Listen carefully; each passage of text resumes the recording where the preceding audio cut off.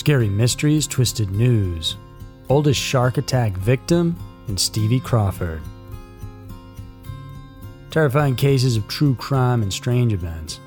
Every week, Twisted News dives into two mysterious and scary cases currently happening in our world. This week, we'll tackle the terrifying case of the oldest shark attack ever, as well as the story of the dead body found in 1963 in an Oregon creek. Get ready for Scary Mysteries, Twisted News.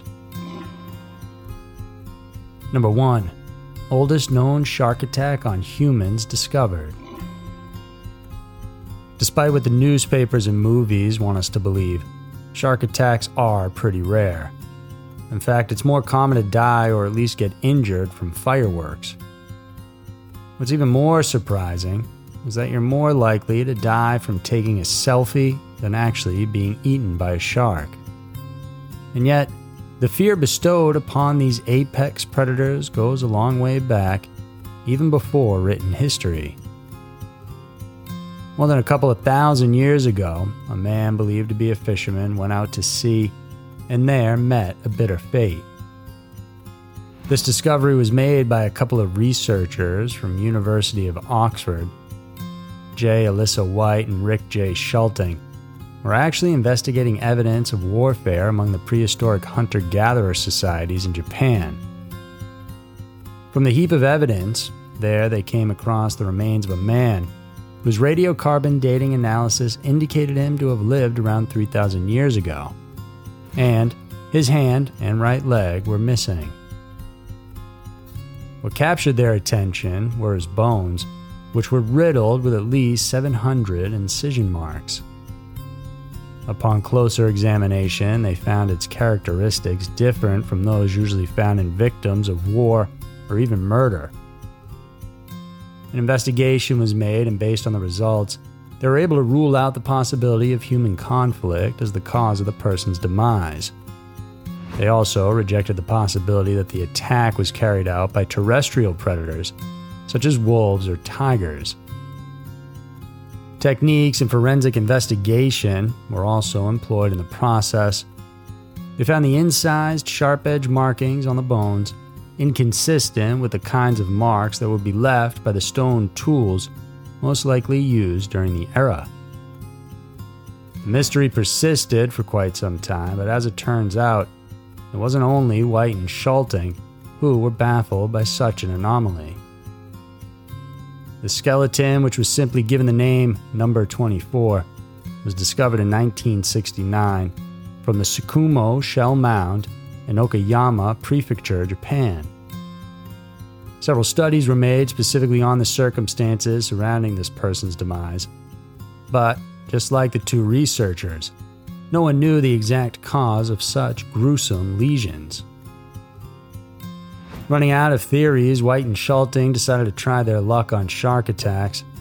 They consulted a shark expert from the Florida Program for Shark Research to investigate a handful of such cases that happened in ancient times. It didn't take long for them to realize that this was exactly the answer they had long been searching for. They couldn't have been more ecstatic to find all the details concurring with their initial assessment. With the help of an international team, the researchers began their work in reconstructing the circumstances surrounding what is now known as the most ancient shark attack ever. Their analysis led them to believe that the man had died between 1370 and 1010 BC.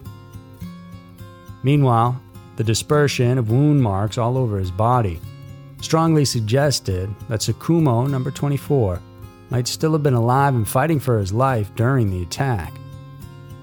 The missing left hand and right leg were indicative that the shark sheared off his limbs. Based on the character of the tooth marks, the researchers surmised that the shark species responsible for the attack could either be a tiger shark or a great white. White and Schulting's observations were later published in the paper submitted in the Journal of Archaeological Science Reports. The paper further revealed why Number 24 encountered the sea predator. They found that the Neolithic people of Jomon, Japan, had been hunting large fish such as sharks, not solely for subsistence, but also as trophy. Number 24, according to the paper, may have been targeting sharks, although there's also a possibility that he unintentionally lured the animal to the bait that he had set for other large fish. Nature can truly be cruel, though predators like sharks rarely attack humans for no reason. When they do, the extent of their brutality surely is frightening, and it echoes well throughout time. Number 2. Dead body found in 1963 in an Oregon creek. This terrifying story began on July 11, 1963, when a man went fishing at the pristine waters of Keene Creek Reservoir. All of a sudden, his fishing line caught what appeared to be a bundle of blankets. Curiosity prompted the local man to grab the object and then inspect what was inside. Pure terror overcame him, and when he finally unraveled the wrapping, he saw the fully clothed body of a lifeless child. Police were immediately called to investigate the incident, and initial findings indicated that someone had bound the boy's body with a wire and placed a weight on it to sink it underwater. The discovery shocked everyone in the community and later the entire country. The media called it the case of the boy in the bundle. No one knew the identity of the poor child, and the case remains unsolved up until today. And it has become Oregon's oldest unidentified missing persons case. Aside from the lack of leads, there was another big reason why the public and even law enforcement had lost track of the case, and that was because of the assassination of John F. Kennedy. In November of 1963, the 35th President of the United States was assassinated in Dallas, Texas, while riding in a presidential motorcade. The entire country was shocked over the news and had since been engrossed over the incident, and this left other cases to be tossed in the back seat. Meanwhile, the so-called Keene Creek baby doe was laid to rest at Medford's Hillside Cemetery. A headstone was placed which simply reads, "Baby doe, known only to God."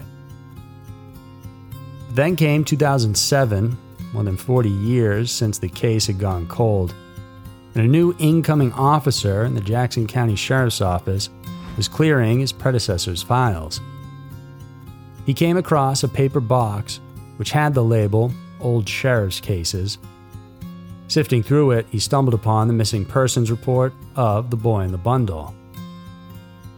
Considering how old it already was, the new chief decided to shift his focus from finding who's at fault to actually just knowing the name of the young John Doe.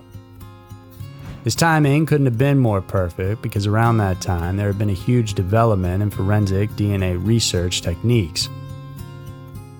The following year, in 2008, the Sheriff's Office announced that they had begun their work on identifying the victim. In a press release, they explained that they had exhumed the boy's body from his resting place for them to extract samples from his femur. After gathering evidence, they submitted the data on the country's combined DNA index system. Despite returning 0 matches, though, authorities continue to pursue their efforts.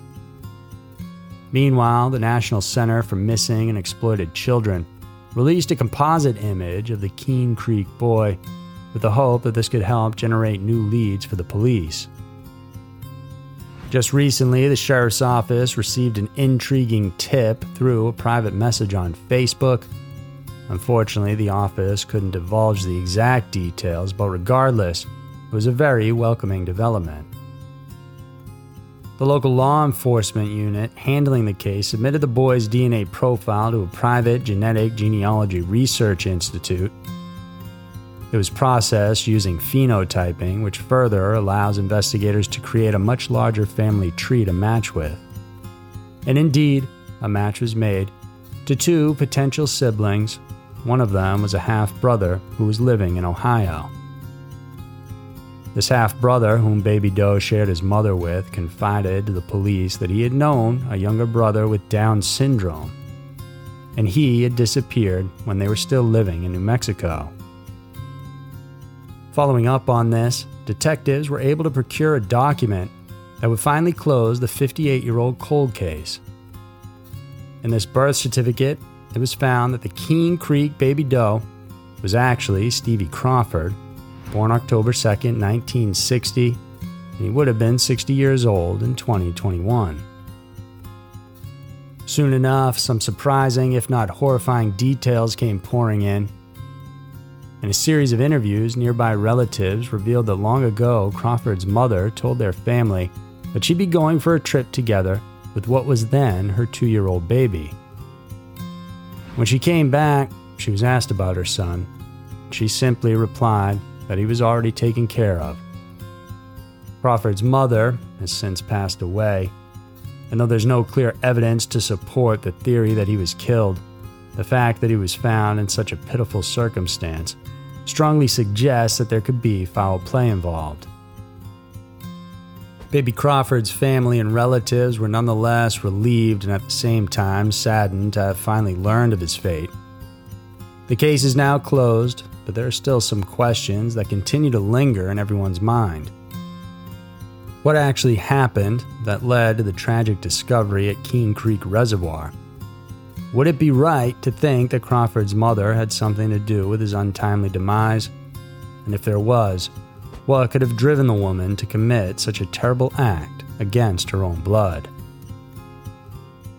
So there were two of the most mysterious and intriguing stories around. The world can be a crazy place, and Twisted News is always sure to show you why. If you guys like this video, then subscribe to our channel and hit the notification bell, because every week we have 3 new videos coming out for you guys to check out. Thanks for tuning in. We'll see you soon.